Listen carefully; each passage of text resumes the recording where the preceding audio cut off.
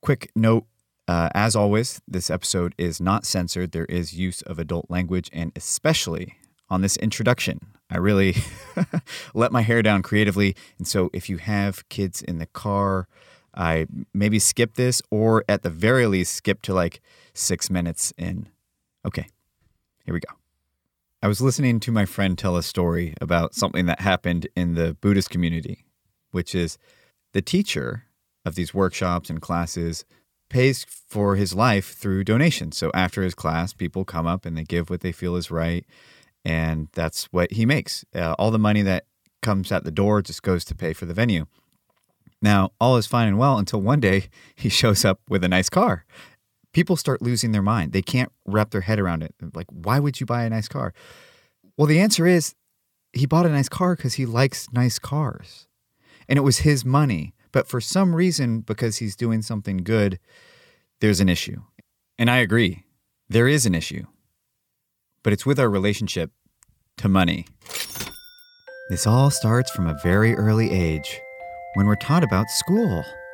You go to school to learn. And you learn so you can go to another better school. That's called college. And you learn even more there. So one day, you can have a good job that pays good money.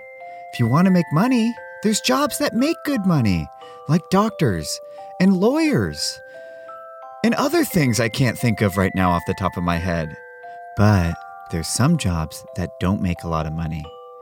But people do them because they're good people. And the reward is that they enjoy it, like social workers and teachers and artists. They love it. They call themselves starving artists. It's part of the cool, funky way to be a creator. And besides, talking about money is really awkward. So we're just going to continue this trend and not talk about it, and let the next generation be very uncomfortable about mentioning anything related to money. Now, if that vague, bizarre introduction to money wasn't enough for you, you're taught in other ways through common portrayals of money, and it likes to take a couple different forms in particular.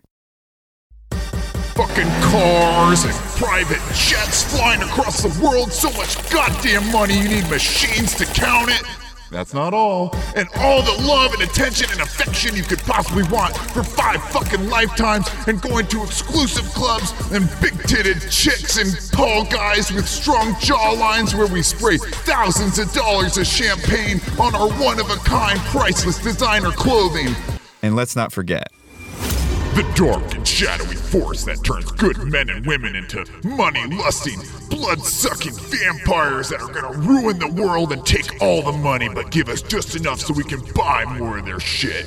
And if you want the money, you're gonna have to step on the necks of your fellow human beings and worship the Dark Lord. Oh, and here's a good one that'll keep you really powerless. A regular average human living a regular average life, doing regular average things until suddenly the miraculous happens. And he hit the fucking jackpot in life that gave him such a lucky break, and if you got this thing too, then you'd have this amazing life full of riches and money, but you shouldn't even try, because it's just dumb luck. And for your more evolved and spiritual beings like myself that would never fall for those other traps, might I interest you in one of my favorites? Wow, is this what the grass looks like on the other side? Oh my god, are those free lattes? And macaroons? And private schools that'll ensure that my kid doesn't grow up to be a bum or sex worker or drug lord? Amazing! I always knew it was like this. And if Hello Humans just had more money, we'd be successful. We'd somehow turn that money into more money. 'Cause all we need is help. That's all. It's not that I've been inconsistent or that I've been sabotaging myself since I was 12 years old for whatever goddamn reason. Help me, therapist. Help me, goddammit. Why do I do this? It's totally because I don't have enough money.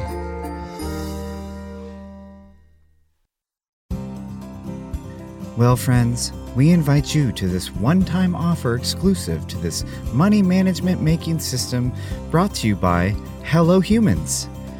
Hosted by college dropout Sam Lamont with his special guest today, Jack Conte, who created and founded Patreon, the service we use to actually pay for everything, including our airfare and cars and fucking hotel rooms and everything else, that the music that's playing right now, everything else that goes into making this program.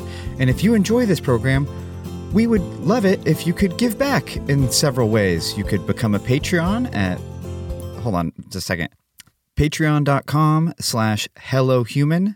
That's patreon.com/hellohuman. That's what keeps the wheels on the bus, so to say. That's how our program keeps going. But there's other ways you can show love too. You can share your favorite episode on social media. You can follow us and figure out what's going on in my personal and mental health life on Instagram.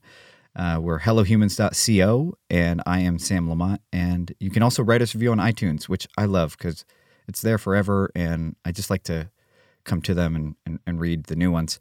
Anyway, without further ado, here is the founder and the CEO of Patreon, a service that helps creative people actually make some money for once. Probably not. Wonderful. I think we're good. Okay. We're live, by the way. Oh, great. Yeah. Live? We are. No, we're not live. Okay. Okay. We're recording. That's high tech. But that would be really high tech. we're not there yet. No, we do a lot of editing. Okay. Because we're still working through the perfectionism phase. Nice. For our creative careers. Right. But hi. Hi. Thanks for coming on the program. Yeah, absolutely. Actually, thanks for having us, and mostly thanks for creating Patreon. Oh, totally. Last May, I got a note in the mail that I was being let go. And I was writing a little blog at the time, and I just set up a Patreon and asked audience members if they could help me do this full time. Really? And that's how this started. Yeah. And is it working? Yeah. Wow. Yeah, I'm scraping by with Patreon and tax returns and, the whole way. But I'm doing this. Yeah. Amazing. It's pretty incredible.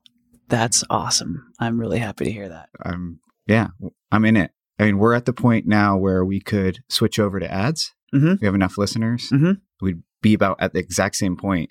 Oh, cool. But I think this is the way. Wow. Don't Why? you? Well, okay. Because for an ad, I have to pretend like I don't care that you care not about the ad. So I have to be like, hey, yeah, we're sponsored by this mattress company, but we don't really care because we're cool, but we have to do this. Right. That's like the vibe I would do it. But really, I'd be motivated. Like, you need to buy mattresses to support me. Or else, or else the mattress company, it just doesn't make sense for them. I think ads are old. I think that's the old way. Yeah. I think that, $1 a month from your audience is the way. Yeah. Because, you can play this out a lot of different ways, but actually doing the work and creating is so tough. Like when people go, well, not everyone can do it. It's like, well, not everyone is going to do it. Yeah. It's really tough. Yeah. We've found creators are totally maxed out on like their output and their production and their content creation schedules. Like folks are so, they're working really, really hard. Yeah. And that also means that you have less time to sort of, I don't want to say scheme, but like figure out how to make money from the stuff, because making the stuff is a separate activity from making money from the stuff. Right. And I mean, I've been until Patreon as a professional full-time creator, and I would spend most of my time making the art and reaching an audience and managing a community. And that was awesome. Like I felt like I was really connecting with folks and making good things. And then I'd have to spend a giant chunk of my time building a plan to figure out how to turn that into dollars. Yeah. And it felt like such a runaround most of the time, and triangular. Like it was completely disconnected from the actual value that I was building for the world. It was like, okay, now I have to like come up with a logo and like print it onto a hat and like sell hats, which is like not why I'm valuable. I'm not valuable because I put my logo on a hat. I'm valuable because I make videos that people like. Yeah. It was like doing that dance was always really frustrating. The greatest gift that I've gotten so far through patronage. And this is really going to be about you, Jack. Okay. Less about Patreon, but I'm just going to start here. The greatest gift is, for shits and giggles, I created a $50 a month tier. Yeah. 8 strangers that I don't know. Yeah. We're pitching in 5 times the cost of Netflix. Yeah. And I had built out this thing with like tiers and rewards. Mm-hmm. And it's still kind of laid out that way, but no one's ever gotten anything. Yeah. Because I wrote to all the 8 people paying $50 a month and I said, what can I give you guys? Yeah. And they were like, doing what you're doing. everyone just said, fuck the rewards. Yeah. Just keep doing it. Yeah. You know? Totally. And that's beautiful. Yeah. Because it's at this point, it's non-transactional. Mm-hmm. Like they're not getting anything special. That's really cool. That the free listeners are getting. Yeah. They just happen to be the people that keep the wheels on the car. Right. It's pretty wild. Yeah. People are using Patreon in different ways. And a lot of patrons don't care about the stuff. I mean, many of them do. Yeah. A lot of patrons don't. They're just like, look, this is a thing that I love. I get like meaning and joy in my life from this. I listen to it every day, like on my way to work. It like brightens my morning, and I just want this person to be successful. And I just, that in and of itself that's what people want. That's the value that they get from being a member or being a patron. So yeah, I mean, that makes a lot of sense. Who was it? Amanda, I think it was Amanda Palmer. She was telling me about how she has a friend who like always, for Kickstarter, they do campaigns where they literally say like, okay, at this tier, you get nothing. At this tier, you get nothing. At this next tier, you get nothing. And maybe a surprise, but probably nothing. At this tier, you get, and it's just like, you get nothing, but people wanted to support that person, wanted to support that creator through their work and their projects. And so, yeah, I mean, there's a big contingent of fans that they just love what you're doing and they want to give back. As well. Yeah. So this is a gigantic question. Okay. Huge responsibility, as one of my friends put it. But who are you? Okay. Well, I struggle with this one.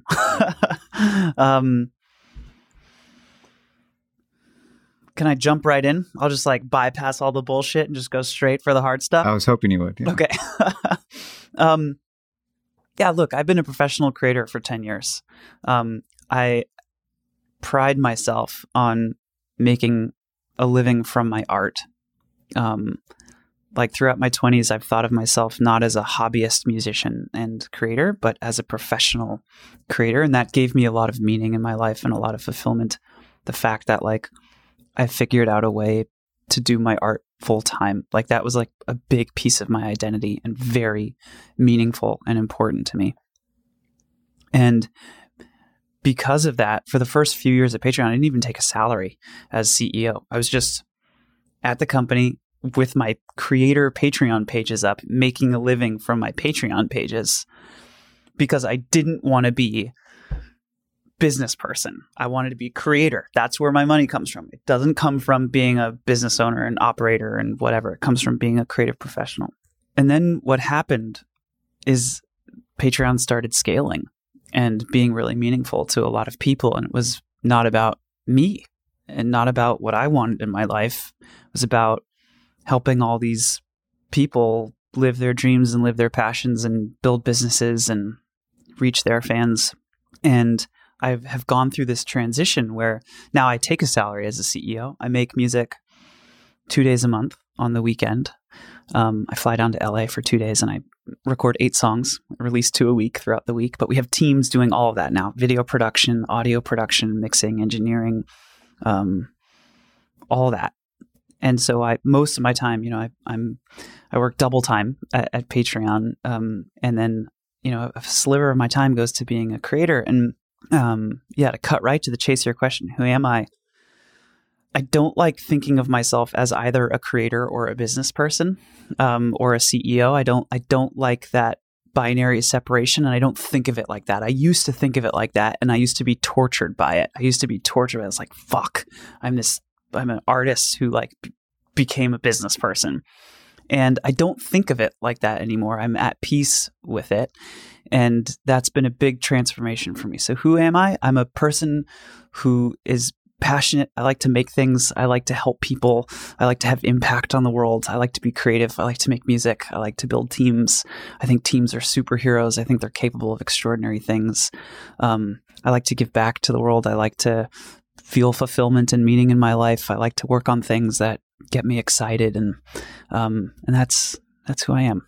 I think that's a good answer. Yeah. It's interesting. So we get a lot of creatives and a lot of people who have bios. Mm-hmm. And so the reason I always I can write something that sounds really good for you. Yeah. And it can go off of all your greatest hits and all, the things that are going to be on your Wikipedia page. Right.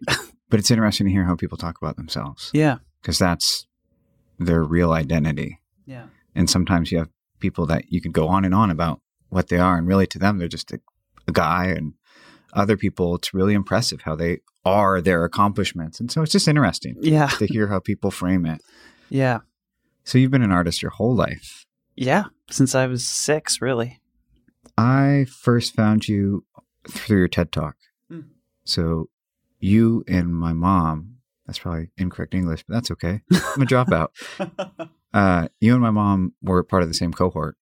And I saw you, and it was just perfect timing because I found out about Patreon pretty close to the time where I was going to have to start figuring out what I'm going to do next. Wow. Oh, how cool. You're the only person I've ever seen that was allowed to do an infomercial on TED. And I think it was because it's real. Yeah. Because it's not bullshit. Yeah. Like there's, of course, going to be bullshit involved with starting a company. Yeah. But the love is there. Yeah. I'm excited about it.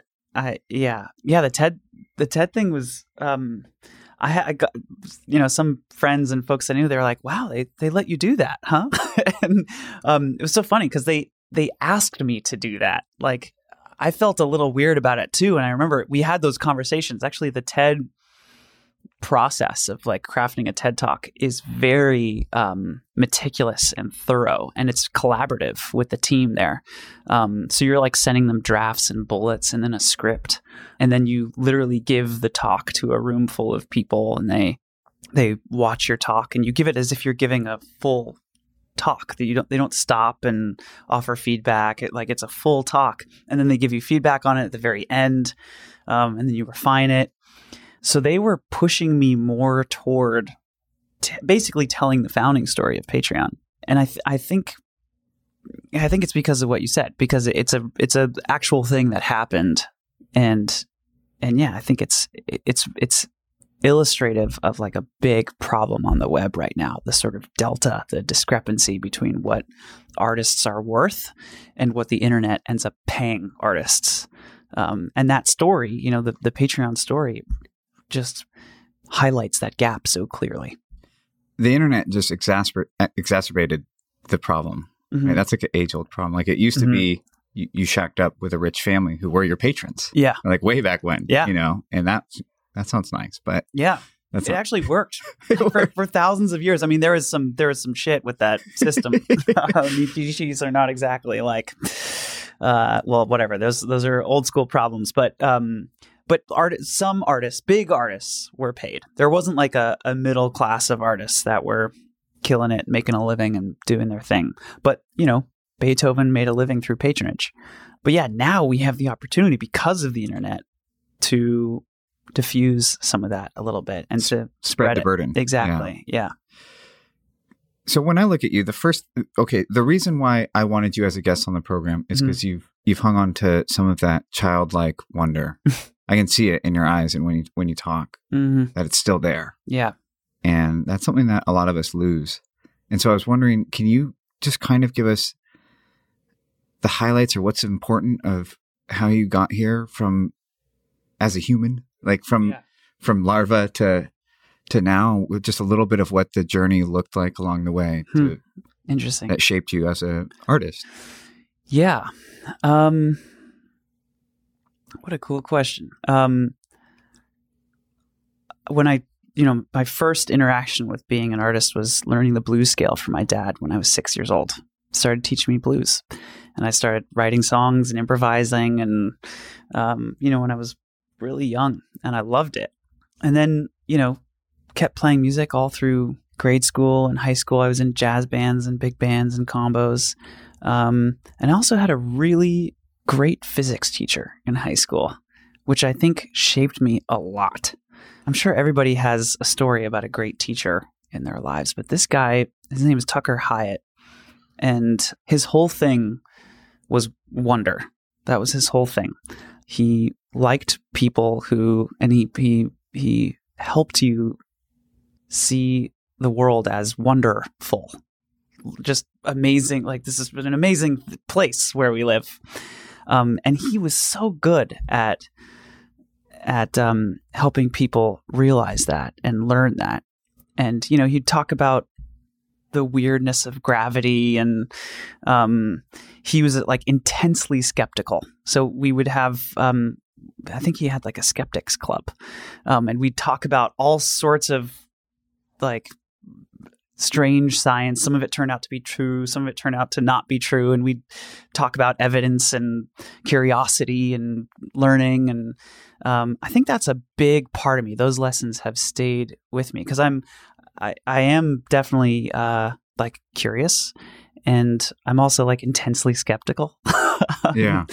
And I think kind of those things sort of go hand in hand a little bit, but that was foundational for me, was him as a teacher.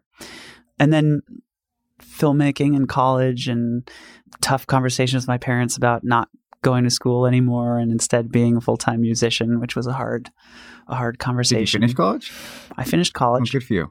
I did. Congratulations. Thanks. But yeah, after, I was thinking about going to film school, I sat down with my parents, and my mom said to me, actually, my mom was like, I called a meeting with my parents because I knew it was going to be a hard conversation. They were like, can't you just tell us now? I was like, no, we have to meet in the kitchen at 3:00. I just want you to be prepared for a conversation. And they were like, okay, this is a little weird, Jack, but okay. And I sat down with them, and my mom was like, Jack, before you say anything, I want to let you know, you can tell me anything you want in the whole world, anything you want, as long as you tell me you're still going to film school. And I was like, I'm not going to film school. Yeah, moments like that. I don't know if I answered your question, but those are. I got some cool highlights. Yeah, I have a weird speculation. This could be so off. Because I just watched YouTube videos. Shoot. Okay. When I see somebody who emanates that vibe, that I think is why you were asked to do the TED Talk and talk about your company promotionally, is because of that vibe. Which, to capture it for people who haven't yet seen you on YouTube, I hope they do after listening to this. It's a magnetic, almost sense of gratitude is kind of how I would distill it. I see that a lot of times through people who have been through some shit, that now they're really sucking up the good, when it's around. And I was just curious if that was right. Were you always this guy, or is that part of the hero's journey? And if it's contagious, like, how do I get some, more, I suppose. Thank you for all that. I've had a very privileged life. So I don't want to pretend for a second like I've had hardship. I'm white. I'm a man. So that's like 95% of it right there. My dad is an infectious disease doctor. We had plenty of money growing up. A nice house. I was never hungry. Went to a private high school. Went to private college. Didn't have to pay for my way through college. I've had so much privilege in my life. I'm very grateful for all of that. It doesn't mean that there haven't been trying times, and maybe, one thing, I don't ever talk about this in public. I'll talk about it now because you asked very explicitly, and it's true. My mom, who I was just talking about, who I had that tough conversation with 15 years ago now, she died 8 years ago. And it was brutal.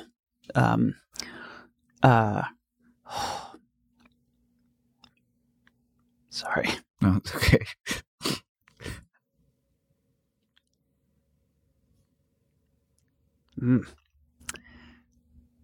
Yeah, it was, sorry. Don't apologize. It was about 2.5 years of really intense pain.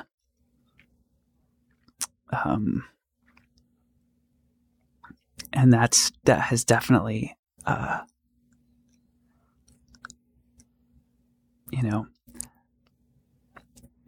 affected me a lot and made me very grateful for every day that we all have here. I personally went through a lot in that period and changed a lot. When you go through something like that, it there are ripples, Yeah. Yeah. So you're right, I guess. Yeah. Thank you for sharing that. Yeah. Man, you got me.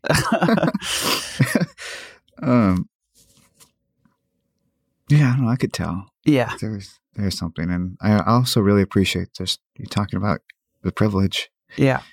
Because it's less, it's not as sexy of a story. Right. And yeah, I didn't have to fight adversity growing up and get my way through public school and pay my way through college. Like I didn't have to do any of that, So I don't want to pretend for a second like I've triumphed over, over, the odds or anything. Yeah. Yeah. I mean, same for me. I've lived such a privileged life. All my problems are self-made.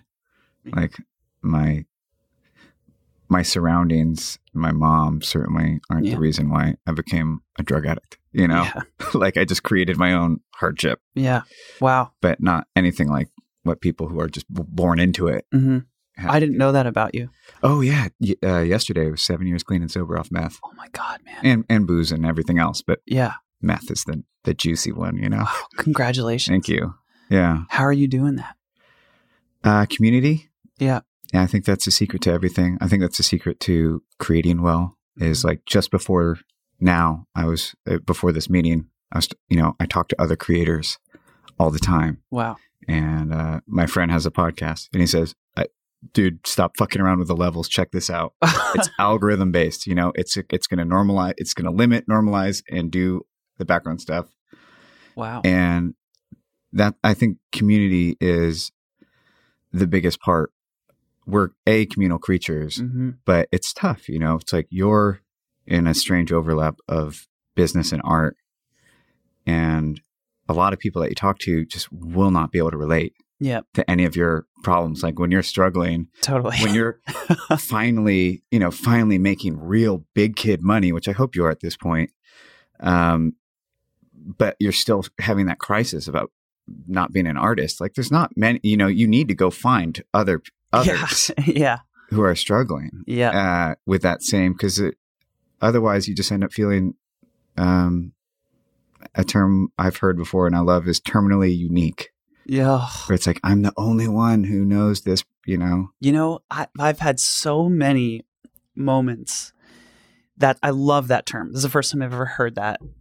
And I've had so many moments where I thought that, and then I had this experience or a relationship or a conversation or, some lesson somehow. And I realized that I wasn't the snowflake that I thought I was, in a really amazing, meaningful, great way. Because I feel like suddenly you're less alone, when you have one of those experiences. And I think it's so funny how alone most of us feel. Yeah. When in fact, so many people are going through the same thing. And it's funny, you can even hear that and people talk about that all the time. And you still, there's this in, this voice or something that makes you feel like, but with me, there's blah, blah, blah, blah, blah. And 9 times out of 10 for me, I've found that that's not true. We're all going through it. Yeah. I mean, that's why I created Hello Humans, which is, the podcast called How to Human. But Hello Humans was just a blog for me to vent. Yeah. And it was because I was heartbroken at the time when I first started writing. And, none of it made sense. And I would go online and be like, I need help with covering all the bases here, which was like, polyamory and sex addiction and cheating and craziness and heartbreak and feeling suicidal, even though you have an amazing life. and I couldn't find it. And so I just wrote it. Wow. And then all of a sudden you find others, like it spread like wildfire. And this thing that you think is just such a unique story, all of a sudden you're sitting there, like I wrote a piece about having suicidal thoughts on the holidays. Wow. And that was like, it just went nuts. Yeah. And it went nuts. And all of a sudden there's 1,000 emails.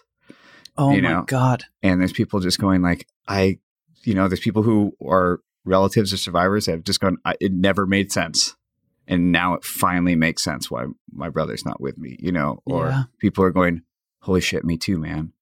Wow. It's that kind of that me too factor. Right. Just like I feel like a majority of our problems thrive in the shadows. Yeah. And especially as creators, if you are following a bunch of other artists, like it looks like everybody has their shit together. Yeah. I was going to ask you, go, we just met. Do I look like I have my shit together? Because you really do. It's cool. Because yeah. I have that feeling when like when I used to get stoned back in the day where it's like, does everyone know I'm high? Such a great metaphor. Because like the last couple of days have just been weird for me, Yeah. And I'm at this phase in my creative development where it's like, I'm at the grow up part where it's like, I know how to express myself, but I want to handle the business side. Yeah. I want to marry these two things Right. to where I'm responsible enough. Mm-hmm. Yeah. What's been weird about the last few days? There's a lot going on. There's just so much going on. My mom is getting married to her boyfriend, which is weird, because she's never been married my whole life. Wow. Of course, feelings of being a failure. I just turned 29. I just got 7 years of sobriety. Like there's just a lot of weird triggers. Yeah. I'm at this strange point where like this program feels so successful and so far from being a success at the same time. And that's very, it was one thing when it was just like scraping by and like this shit's going to fail, but we're going to have fun doing it. Yeah. And now we're like, holy shit, like we're kind of pulling it off. Yeah. But I'd like to buy jeans. Right. This is kind of working. And I also have to have a coffee in the morning. And there's that balance of trying to be incredibly grateful and still incredibly hungry. Yeah. To just take it to the next level. That is such a tough balance. And the way I describe that, the company, because that is like fundamentally what you have to be an expert at a startup, building a company. Building a company is the fucking hardest thing I've ever done in my life. It's so painful. It's so hard. There's so many systems at work at once, and they're changing constantly because you're adding new people to the company. Like we're 170 people now. So all the people systems that are 6 months old are like failing now. And the thing is, when there's humans involved and systems fail, humans end up being hurt by that. Yeah. And so you're scaling a company and the people inside the company are dealing with the negative repercussions of scaling quickly and feeling hurt by those things. And anyway, so my point is, it's really hard. And it's so critical to balance gratitude and ambition throughout that process. You have to be ambitious for what's to come. You have to be ambitious for, reaching even more creators. And, our mission is to help every creator on the planet make a living, right? I mean, we want to help all creators. That's a really ambitious, huge mission. And at the same time, if we let that feel too daunting and distant from where we are now, then you can want to give up on your progress. And so you have to take a step back and look at how far we've come every once in a while and tell stories about creators who are making it and, able to quit their jobs and do their art for a living and just feel good about what we've done and how far we've come. And creators have to do exactly the same thing. It's like, gratitude for where you are. And also like, it's exciting to set goals and to look into the future. And that's such a tough balance to nail. I'm not sure that anybody's really an expert at it, but it is really important. Yeah. Well, we're sold a ton of shit too. Mm-hmm. Like I don't know if this is an American thing or not, but like you're sold this vision that's like, no sleep, grind, like Yeah. grind. It's like that. I don't know. That's definitely not how I think one should build a company, is by grinding. Like that sounds like I mean, that's a word used for removing material from you. You know, like that sounds like a good way to remove like good parts of your life, is to grind it away. But so then you go to the opposite, like slow and steady, which I think is like a very ambitious goal, because it's incredibly slow. Like slow doesn't do it justice at how slow building a company is. Yeah. And nothing's steady. Yeah. Nothing's steady. So it's yeah. like slow and steady is the goal, not the opposite of grinding. But it's so for me, I'm a grinder. Yeah. For better or for worse. I mean, it's not to say that it's particularly healthy or like, but I have been my whole life. I do work really hard. I have a weird, I think it's weird. I think I have a weird work ethic. Probably. And, it works for me. It doesn't work for everybody, and it's not right for everybody. But I definitely, I think it's because I have like a obsessive sort of just attitude about things. Like when I get excited about something, I can't let it go. Like I can't drop it. I'm obsessed with it. And again, I'm not saying that's particularly healthy, but yeah, I end up working really long, intense hours. I'm a sprinter. So I get that obsession and I will sprint, and I'll have like 2 weeks of just on fire. Yeah. But it's not, I spent so much of my life trying to be the marathon guy, but I just have to do it in these little sprints. And then when it comes to building teams, I have to find marathon runners. Totally. Who it's just like, okay, I just did the 200. Who's going to like keep pace, Wow. That's really interesting. Yeah. So when you say when it comes to building teams, like hiring people to help with the podcast and like, well, like now we're, I have a producer now who's like the glue of this whole thing. Yeah. She's the one who set this up because I am bad at checking email. Wow. Yeah. And she's like much more adult than I am. And we have a sound guy that I use when, like, if that glass is echoing like crazy and my little reverb doesn't work well, right, he'll fix it. Yeah. But I've spent so much of my life like trying to like change who I am. Oh fuck. Okay, we're gonna have a lot to talk about. Keep going. As opposed to trying to figure out how to embrace it. Yeah. And magnify that. Yeah. So if I'm gonna sprint, I need to find a way to sprint. Yeah. And I was lucky before this where I found jobs that would let me do that. Yeah. They basically let me not work when I was unproductive, like just slowly on the computer because they knew, okay, it's going to come. Right. Here it comes. Right. Sam's going to go. Yeah. Yeah. But it's a tough balance. It's tough to figure out where you do need to change and where you need to try and work better with yourself. So I have thought about this so much because, I am I think pretty typical. My natural tendency is that of a typical, what I would say typical like creator or artist. Like I get really excited about something, and then I'll like just go for like a month or like 6 weeks. It's lasted as long as 3 months. Those sprints get really intense at the end. But yeah, I'll just like go, and then I'll just like disappear for like months. And like, I don't even remember what happened. Like I was just gone. I was off of Earth and like doing something else. And that has kind of been, I would describe that as like how I've operated, since finishing school. And then, so, I mean, literally like going to bed at 4 a.m., waking up at, 11, I would eat dinner, and then like after dinner, 8 o'clock, I'd go down to the studio for an hour, and then I'd come back up at 10 and watch an episode of something with Natalie, and then I'd go back down at like midnight and work for another 4 hours. Like I've just wavy, unpredictable, and then being on a team. So when Patreon started, suddenly it's like, okay, we're all in this together, and like people need me to like be around, and so I bought a plant with the idea that this plant would be a symbol of, for me, like watering the plant every day, because I was trying to change myself from a sprinter into a marathon runner, which is not my natural vibe. Yeah. But like, I show up every day at the office at like between 8 and 9 a.m. and like, and I'm like, well, but so I've been able to do this because it's important.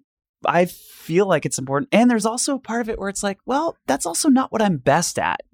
And maybe that was right for Patreon when it was getting off the ground. But now we're starting to realize that like one of the things I'm good at is like talking about Patreon and like doing podcasts like this and like talking to people and talking about our mission. And that sort of moves me out of, not to say that I'm not like being at the company anymore, but it's like doing more things that are like marketing focus and external focus. And that's a little different than the kind of day-to-day. I don't want to call it a grind because clearly there's a you term can use there. grind. You can use grind. Grind's still okay. But it's different than like the internal marathon that is like company building and with a team. And so I guess what I'm saying is I hear you so much on that difference and like trying to figure out, well, should I change this about myself? Should I embrace this and hire around myself? Like those are really hard decisions to make. And there's no playbook for it. You know? Yeah. I wish there was a playbook for all of this stuff. I know. So one of the cool things about your art is there's music, there's video, there's great kind of storytelling too. So you're obviously able to like learn things pretty quickly. Yeah. Because you didn't focus on just one craft. Yeah. The curse for me, I'm pretty quick at becoming okay. Mm-hmm. And it's been a curse in a lot of ways because I can get to okay, like here, I'm going to show my friends and they'll think it's cool really quickly. And then to put the amount of time in for it to really become a craft, like it starts to get much slower to really become a master. Yeah. You know, and so I've been a quitter of everything. Interesting. And I feel like when I talk to other people who kind of like start projects and quit, it's like they almost got it too fast. You know, it's like I went to design school, didn't finish. But the guys who showed up with zero drawing experience ended up much better artists than the natural artists who showed up. Interesting. And it's because it was so hard earned. Yeah. You know, it was like them sitting down and drawing every day. And I was wondering, throughout your creative life, why didn't you ever quit? Like, why did it make sense to be an artist? Yeah, it doesn't make sense. No. Yeah. Well, let me just say, first of all, I think you may be. I don't know you. We've known each other for, 30 minutes. So I'm hesitant to make any observations. But you may be being a little hard on yourself. Calling yourself a quitter is my guess. There's a friend here who I love, who like gets obsessed with like woodworking and then gets really good at like making tables. Not like expert wood craftsman, best tables in the world, but like makes a table. And then gets to a point where the learning is you get diminishing returns in the learning, and they stop making tables and move on to bread baking. And then they're like learning how to break bread, and like bread is amazing and maybe not quite as good as, Tartine Bakery or whatever, but like making bread and it's awesome. And then basically stops and moves on to something else. Like that kind of voracious appetite for learning and skill building and like that kind of curiosity, that doesn't feel like quitting to me. That just feels like being really engaged by learning new things, which is a wonderful skill to have and a wonderful like curiosity to like embrace. I don't know that, but I don't mean to like offer you. I can't wait for your YouTube series for creators. That's daily motivation from Jack. I don't know. It's that like, that sounds great to me. I've done stuff like that. Like I'll I made a pizza oven in my backyard, and I learned a lot. It was great. You finished significant things though. The videos, the high production videos that you did, I saw some a while ago, 6 years ago. So it's not like you had a ton of help. Yeah. Those are projects where they're really easy to quit at 90%. Yeah. That's like a huge, a lot of my friends who should be full-time artists, right. The number one thing holding them back is whatever it is, perfectionism or whatever is preventing them from finish and share. Yeah. And you finished the work. I don't think of it like that, but I do think of it, but I don't finish things. I don't, because I can't. I never, at any time, all those videos that you're talking about, all the songs, if you look at the file of the song, it's telephone, rough mix, 2017, blah, blah, blah, and then the date. And then I just upload it to iTunes because it's not finished, and I'm not going to ever create a final mix because it won't ever be final. At some point, I'm going to publish it, but that's different than finishing it. I'm going to decide to publish it in its current state, but it's not done. And I'll never be happy with it or satisfied with it. I am a deep, horrible perfectionist. I will just keep working on something to my own detriment until it's, more detailed and more perfect than is useful. And so I've had to actively fight that in my life. How have you gotten out of your own way?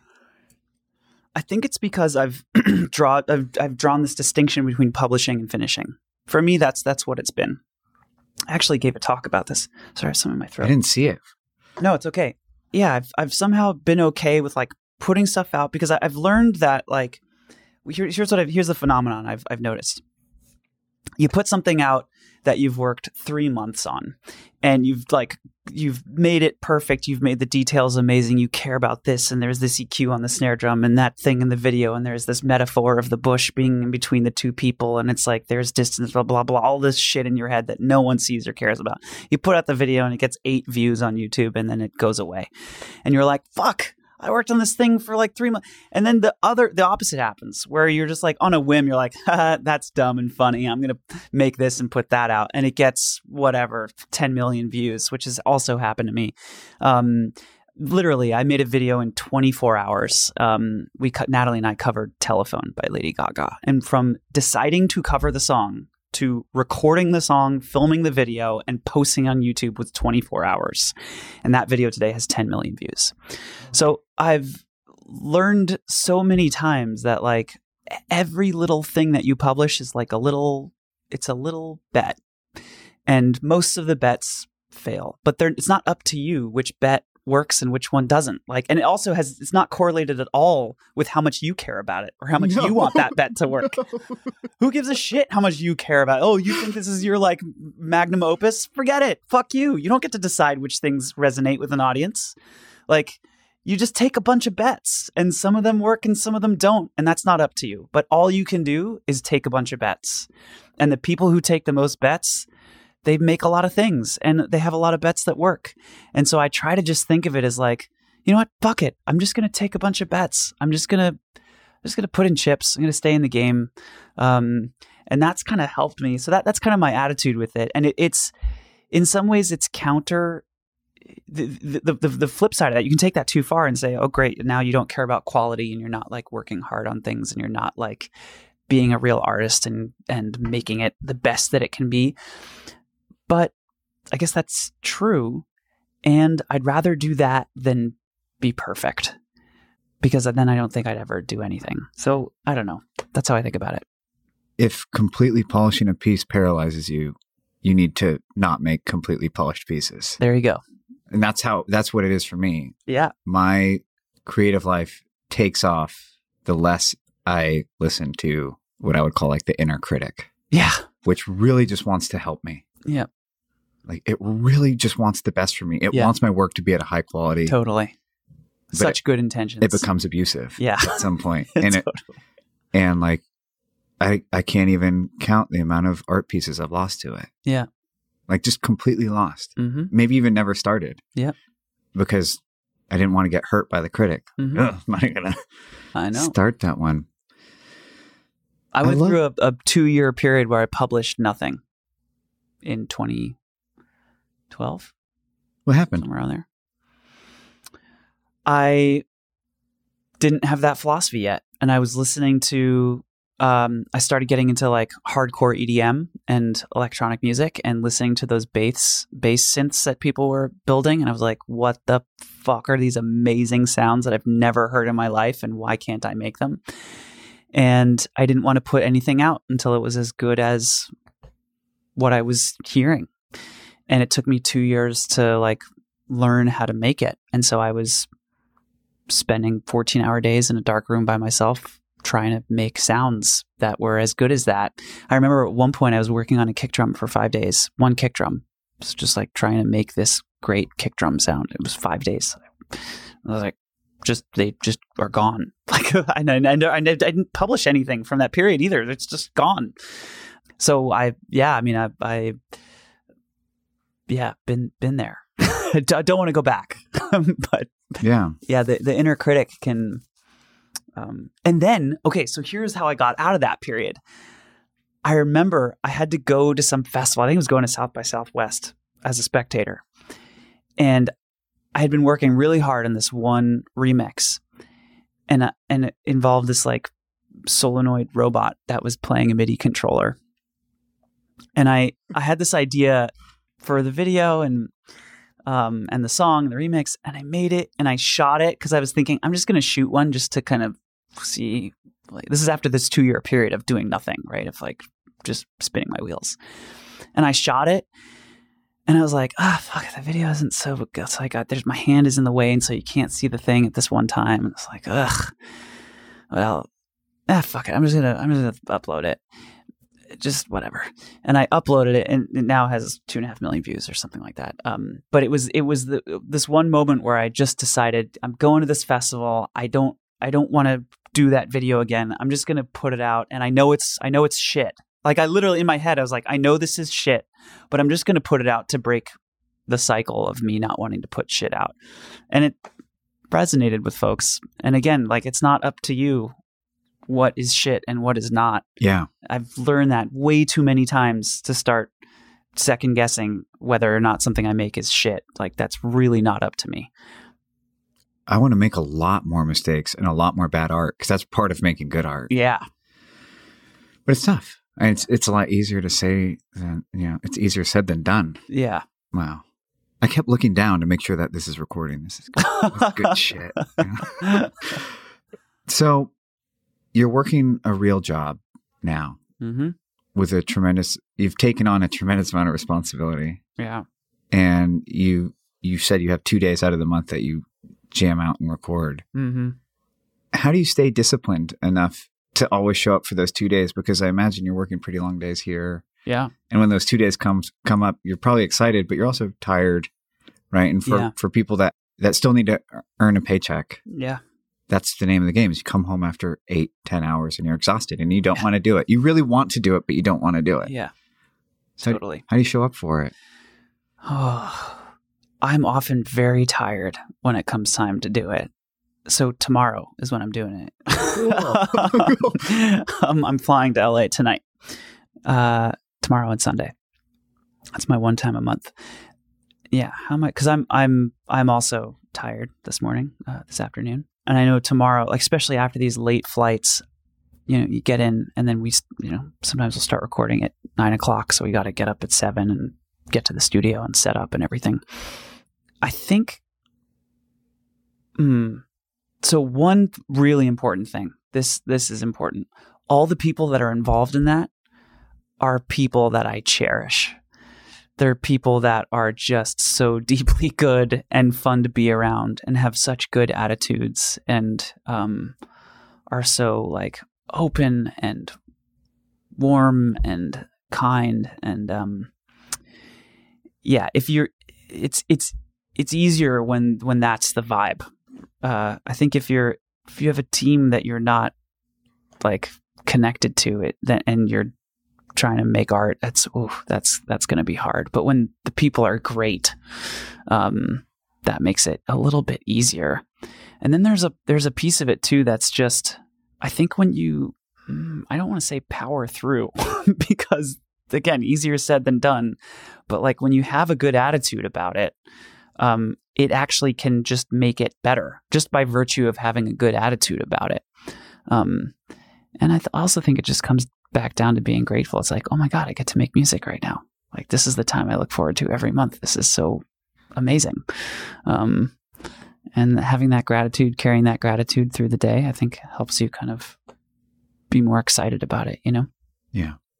Yeah. The days I remember to take a second to have some gratitude, they go better. Yeah. Without a doubt. Yeah, for sure. But all these things that help are the easiest things to forget, right? I know. Like I'll just be agitated and angry and can't figure out what's going on. And I'll do a little like inventory. I'll go, oh, wow, you've been eating garbage. You haven't exercised, and, and you're completely ungrateful. Yeah. And they sneak up on you. They do. And it's also like I don't want to pretend for a second like I do this all 100% of the time.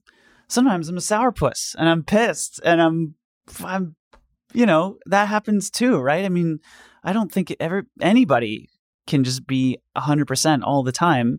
And the other thing is like, don't fucking beat yourself up over that. Like we're all people doing our best. And sometimes you're a sourpuss because you're in a bad mood and you have emotions like every other fucking human on the planet.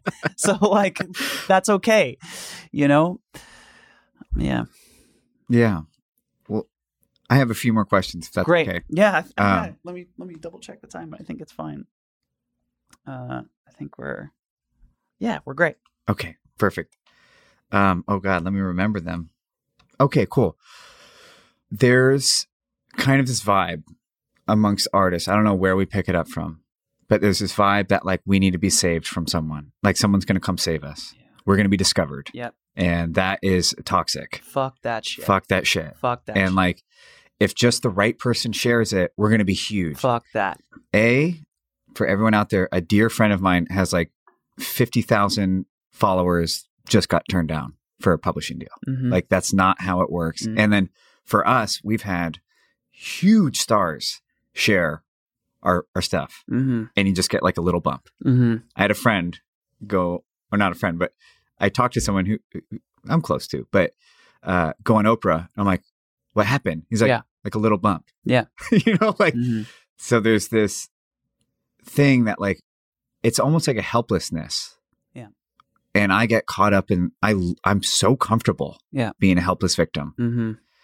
where it's just like circumstances aren't right. And like, that person didn't share our shit, Dude, it's so cool that you're like, that you talk about that and share that, because that's such a hard thing to like, because I do that too, right? Yeah. We all do that.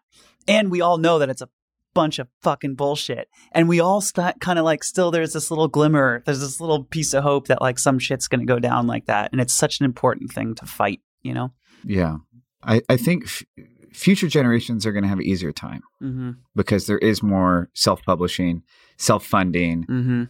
but for those of us right now who need this kind of program, like it's deeply ingrained in us, mm-hmm. that someone's gonna come and save us. If we just keep. And so my question is, like, you said you did a pretty good job, mm-hmm. handling both the art and the community building. I'm not doing such a great job, but we're getting better, certainly. But what's your outlook, mindset, because the way you word things for me have a transformative effect. How do you approach just allowing yourself to be heard, which means you speak, like, you have to speak. Jack has to. Mm-hmm. I have to be the one that says, hey, everybody, I need you to become a patron, mm-hmm. Or participate in some way. Right. Write a review. Mm-hmm. Don't just listen. Yeah. You can't just listen. It's okay. But try, because I think you have to ask, right? Mm-hmm. There's the myth that if the art is good enough, it's just going to go on its own. Mm-hmm. But if you're not actively trying to get it to go, no lightning is going to start the fire. Ain't nobody gonna work like you're gonna work. I've worked now with a lot of great people, and I don't want to I don't want to shit on anybody. But so many times I've had exactly what you're talking about, where there has been that moment where it's like, oh my gosh, we're going to work with so-and-so. Like, this person is going to join the team and like do our business for us, or like, that's not a thing. Like that doesn't like, nobody has answers here. There is not an answer, and there's no play, but nobody knows how to do it. Like, not even labels get an artist fans these days. Guess what? I know this is weird, but labels don't know how to get an artist fans. They don't know how to do it. That's not an exaggeration. They don't know. They can't. They're not able to take an artist and get that artist fans. The way labels do it is they sign 200 artists who all, by the way, already have a ton of traction. And then one of those artists gets big. And then everybody thinks, ugh, that label got that artist all these. No, the artist did it. The artist had great music and great whatever, and they did a bunch of things, and there's also a bunch of luck involved, but it's not like, you can't attribute the rise to the label or the management company or the whatever that magical bullet is in your head, in my head, that like we all want to think there's a light switch that just makes everything work. That it's not. It's one little push every day. It's one little bet. It's finishing the podcast and deciding to publish it even when you don't want to. It's like, like that video that I uploaded at the end of, it's like, this is shit. Wait a minute, that's not up for me to decide. I'm putting it out. We'll let the community decide if it's shit. It's all those little moments where you make a decision to do it instead of to not do it. That is so much more valuable than getting on the show or getting on the podcast or getting the tweet from Oprah. Like, all of those little pushes add up over a long period of time to this flywheel that's spinning. Yeah, I remember, I point to these moments and instances where Pomplamoose got, we got on NPR. We got on, like, I think it was All Things Considered or All Songs Considered, and we were like, sitting back, like, this is like, here we go. Let's start spinning up servers on the website so we can take all the traffic and and fucking, it's like a little boop and then it's gone. Sorry, I'm peeking your microphone probably, but it's like and I've learned that so many times. It's like pales in comparison to when we put out a video for Pomplamoose. Like, putting out one video is a much bigger bump than like getting on some massive radio show. Yeah. Yeah. Because the secret is, like, so few people do anything. Yeah. We were like, I was like turning down, because people started asking to be on the program, and my answer was like, we're not big enough for you yet. We're not helpful enough for you yet. Yeah. Like, we're gonna get mega stars, yeah, and we're gonna get big enough, and then we're gonna help elevate you. But I can't take on that responsibility anymore. So we just started, cool, your story's interesting. Cool. You're on the program, That's awesome. Yeah. Because there was this myth that, like, at some point, and I guess at some point it will mean more, but really, when it comes to writing a review, saying hello via email, becoming a patron, we're sub 1%. Yeah. Right? Yeah. And that doesn't mean that the other people aren't enjoying the program, but that's just what we're working with. Totally. It's wild. So when it comes to having the courage, because it's embarrassing to ask for cash. Yeah. Like, it is. Yeah. I know it's a weird, it's awkward. Yeah. It's very, because it's not like, I feel like with a lot of art, the value is wrapped up differently than a product. Because a product is very much like, this water bottle is going to keep you hydrated, and then you're going to have better sex, Yeah. And like, this is totally a win for you. Right. Like, give us money. Yeah.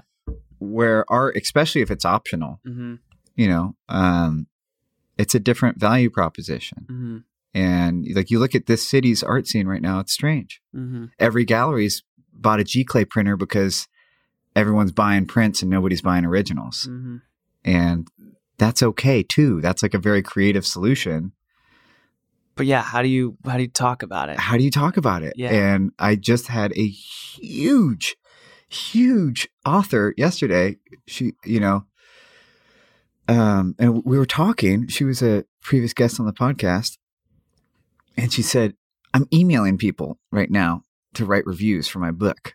You know, because like 40,000 people bought it. Yeah. But like 40 people reviewed it and it Right. looks lame. I know it's my ego that needs these reviews, but like it feels and looks lame. Yeah. But she's doing it. Mm-hmm. And you do it. And do you have any way that you go into a situation to make that more comfortable? Like if you're trying to give a pep talk to someone on Patreon to be like, dude, just do it. Yeah. Like, how do you frame it in a way that feels good? It's three things. And it's not the actual messaging, but it's just these three little nudges that kind of help folks think about it, I think. The first is, I think creators feel like it's illegitimate to be a creator. And that's not their fault.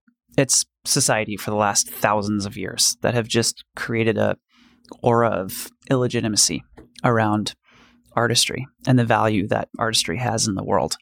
Creators have been oppressed. There's no like villain. It's just been a stigma. And I think it's because there have been poor systems to convert artistry into money, to say it like bluntly. That's being fixed now. And I think the stigma because of that is going to go away, which is really exciting. But yeah, creators have this feeling of illegitimacy around that.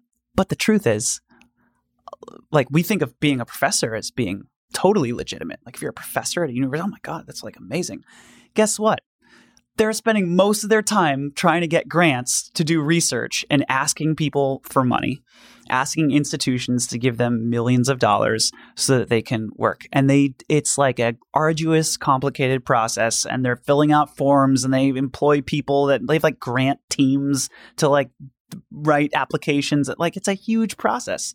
And they're asking for money. Okay, politicians, they're asking for money. All the free, like the president of the fucking United States, like the most legitimate person. Well, not anymore, but you know, at the presidency, shots fired. It should be like that's the if that ain't legitimate, what is? They spend most of their careers asking people for money. Like most of their careers is like systems and processes and getting money in the door.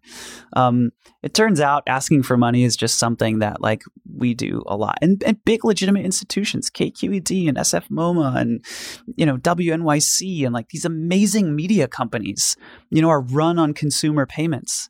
Like that's not unusual and it's not bad. It's legitimate. And it's fucking awesome. And it's the way, like, consumer payments is much better, which sort of gets me into the second thing.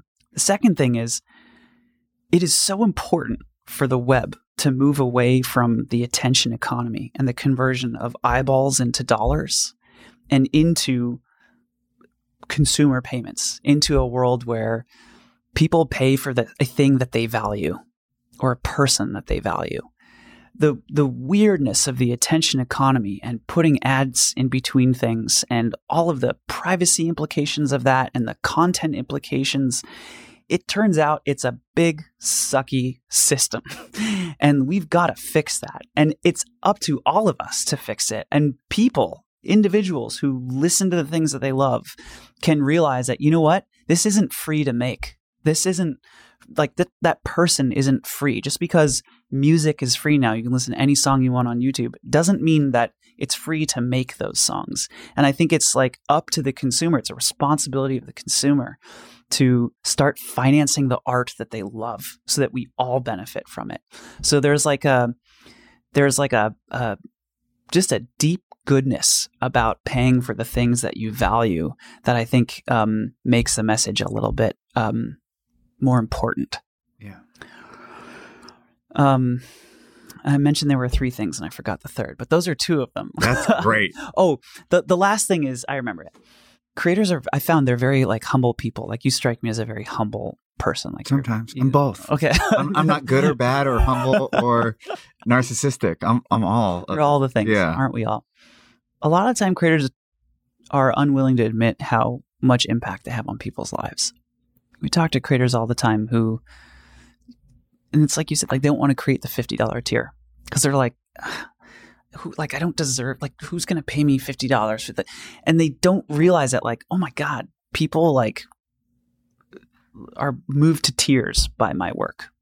But like, there's this little imposter syndrome voice in their heads that's like, oh, they're just being polite, or like, they're just trying to like be nice to me or something. And I'm not really that good. You know, my art isn't really that important or meaningful to people, but it is.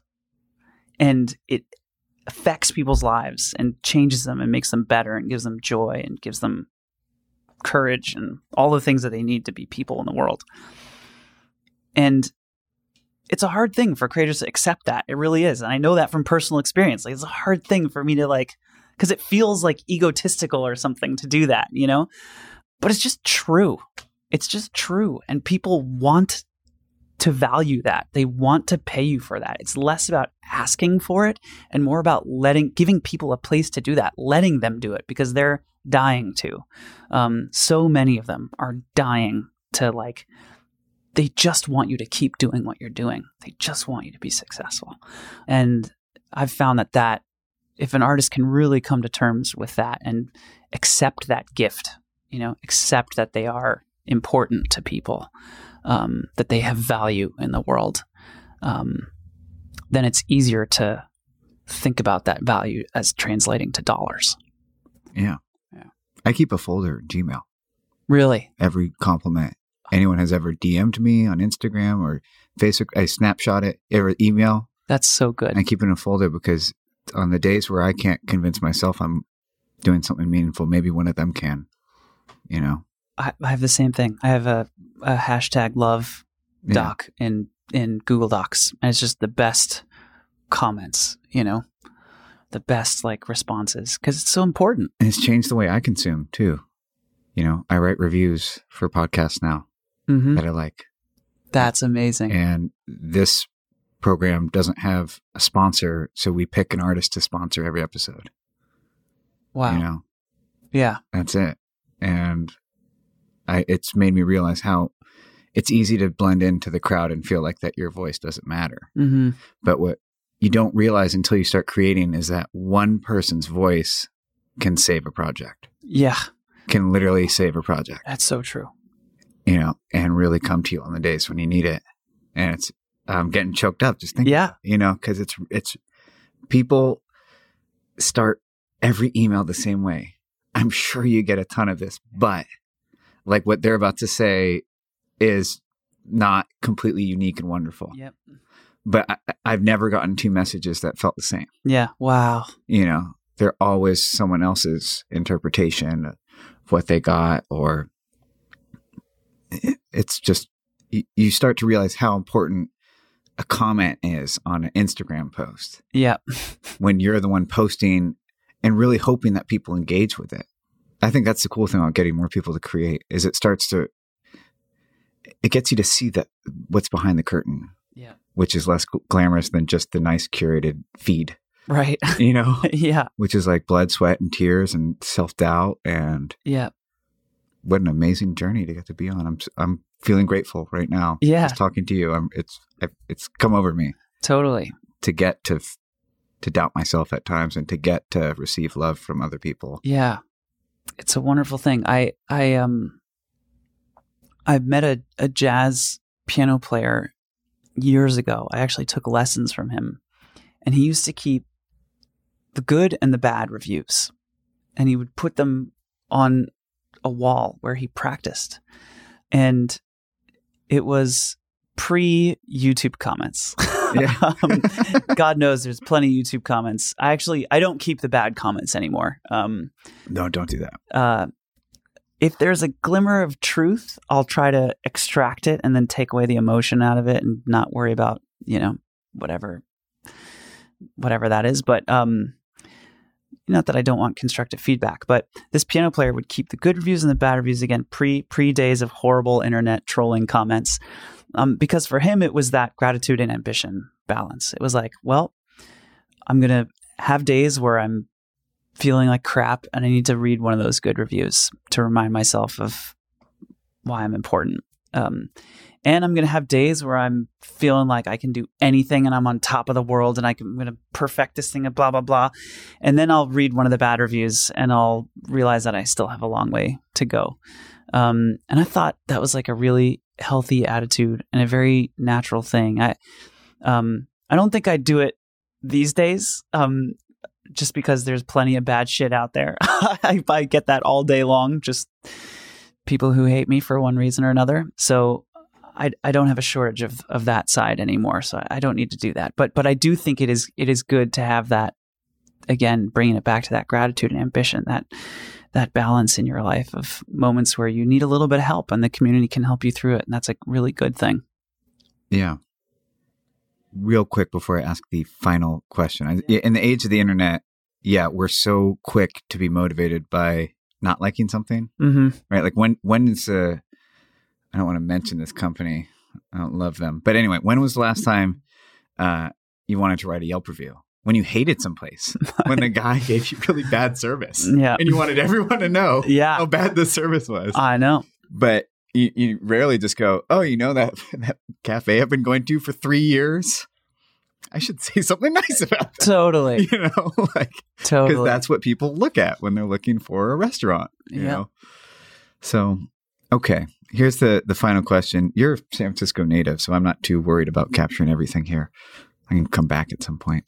If I were to hand you a telephone and on the other end of the telephone was a creator who was fucking lost, didn't know why he or she was making and what they're doing, and maybe they should have finished law school, what would you say on it? You have like a minute on the phone.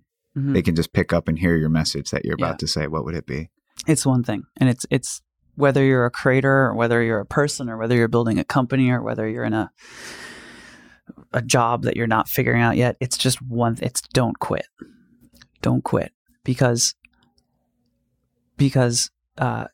what a lot of people don't realize, I think, is that most of the time it feels like that.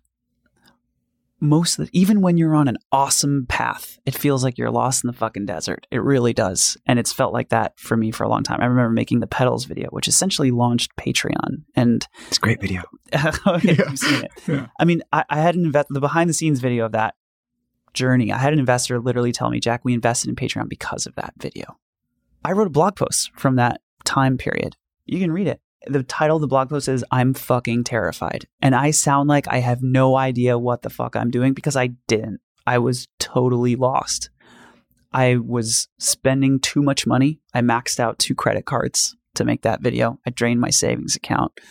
I was like gluing washers onto this piece of styrofoam to make that set. And meanwhile, my savings account is draining. And I was going, what the fuck am I doing?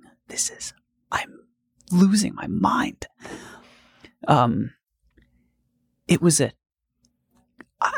such a tough time. But the thing is, if you give up, a lot of people give up right before.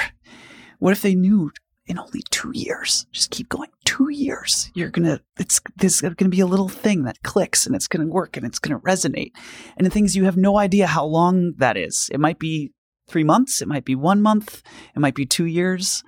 I did a conversation with one of our engineers here who was like exactly that. He was like, Jack, I'm lost. Like, I'm uploading YouTube videos and they're getting 8 views and I have 50 subscribers. I'm like, and 6 months later, he has 250,000 subscribers and he's getting hundreds of thousands of views on his videos. Like, he was about to give up. And what he didn't realize is that he was on the path. He was doing it already. He already was doing all the right things, experimenting, putting stuff out, having fun, doing what he's passionate about, taking bets, being alive, trying things. That's what it always feels like.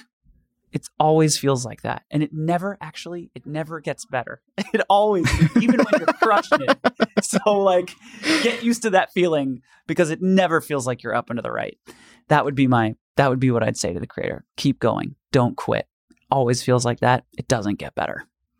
Thank you for doing this. Yeah. And for creating Patreon. Yeah. I have 2 tattoos on my arm. And one is "We never give up," facing me, which the tattoo artist was like, why? I'm like, because for me. And the second one is Rule 62, which is don't take yourself too seriously. So these are my two little factors. I love that. Never give up. Don't take yourself too seriously. That sounds right on.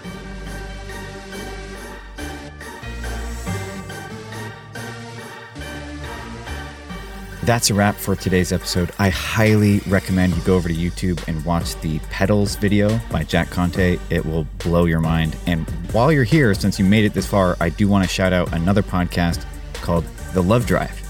And the host of that is somebody who I talk to often. We share notes. He's somebody who's really helped me along this journey. And on top of it, he makes really great content about having healthy and fun sex and all kinds of stuff. The Love Drive. Go check it out. That's it for today's episode. This was the How to Human podcast. I am Sam Lamont. You can check us out at hellohumans.co. This episode is produced by myself and Meg Schmidt, our executive producer. Have a good one, guys.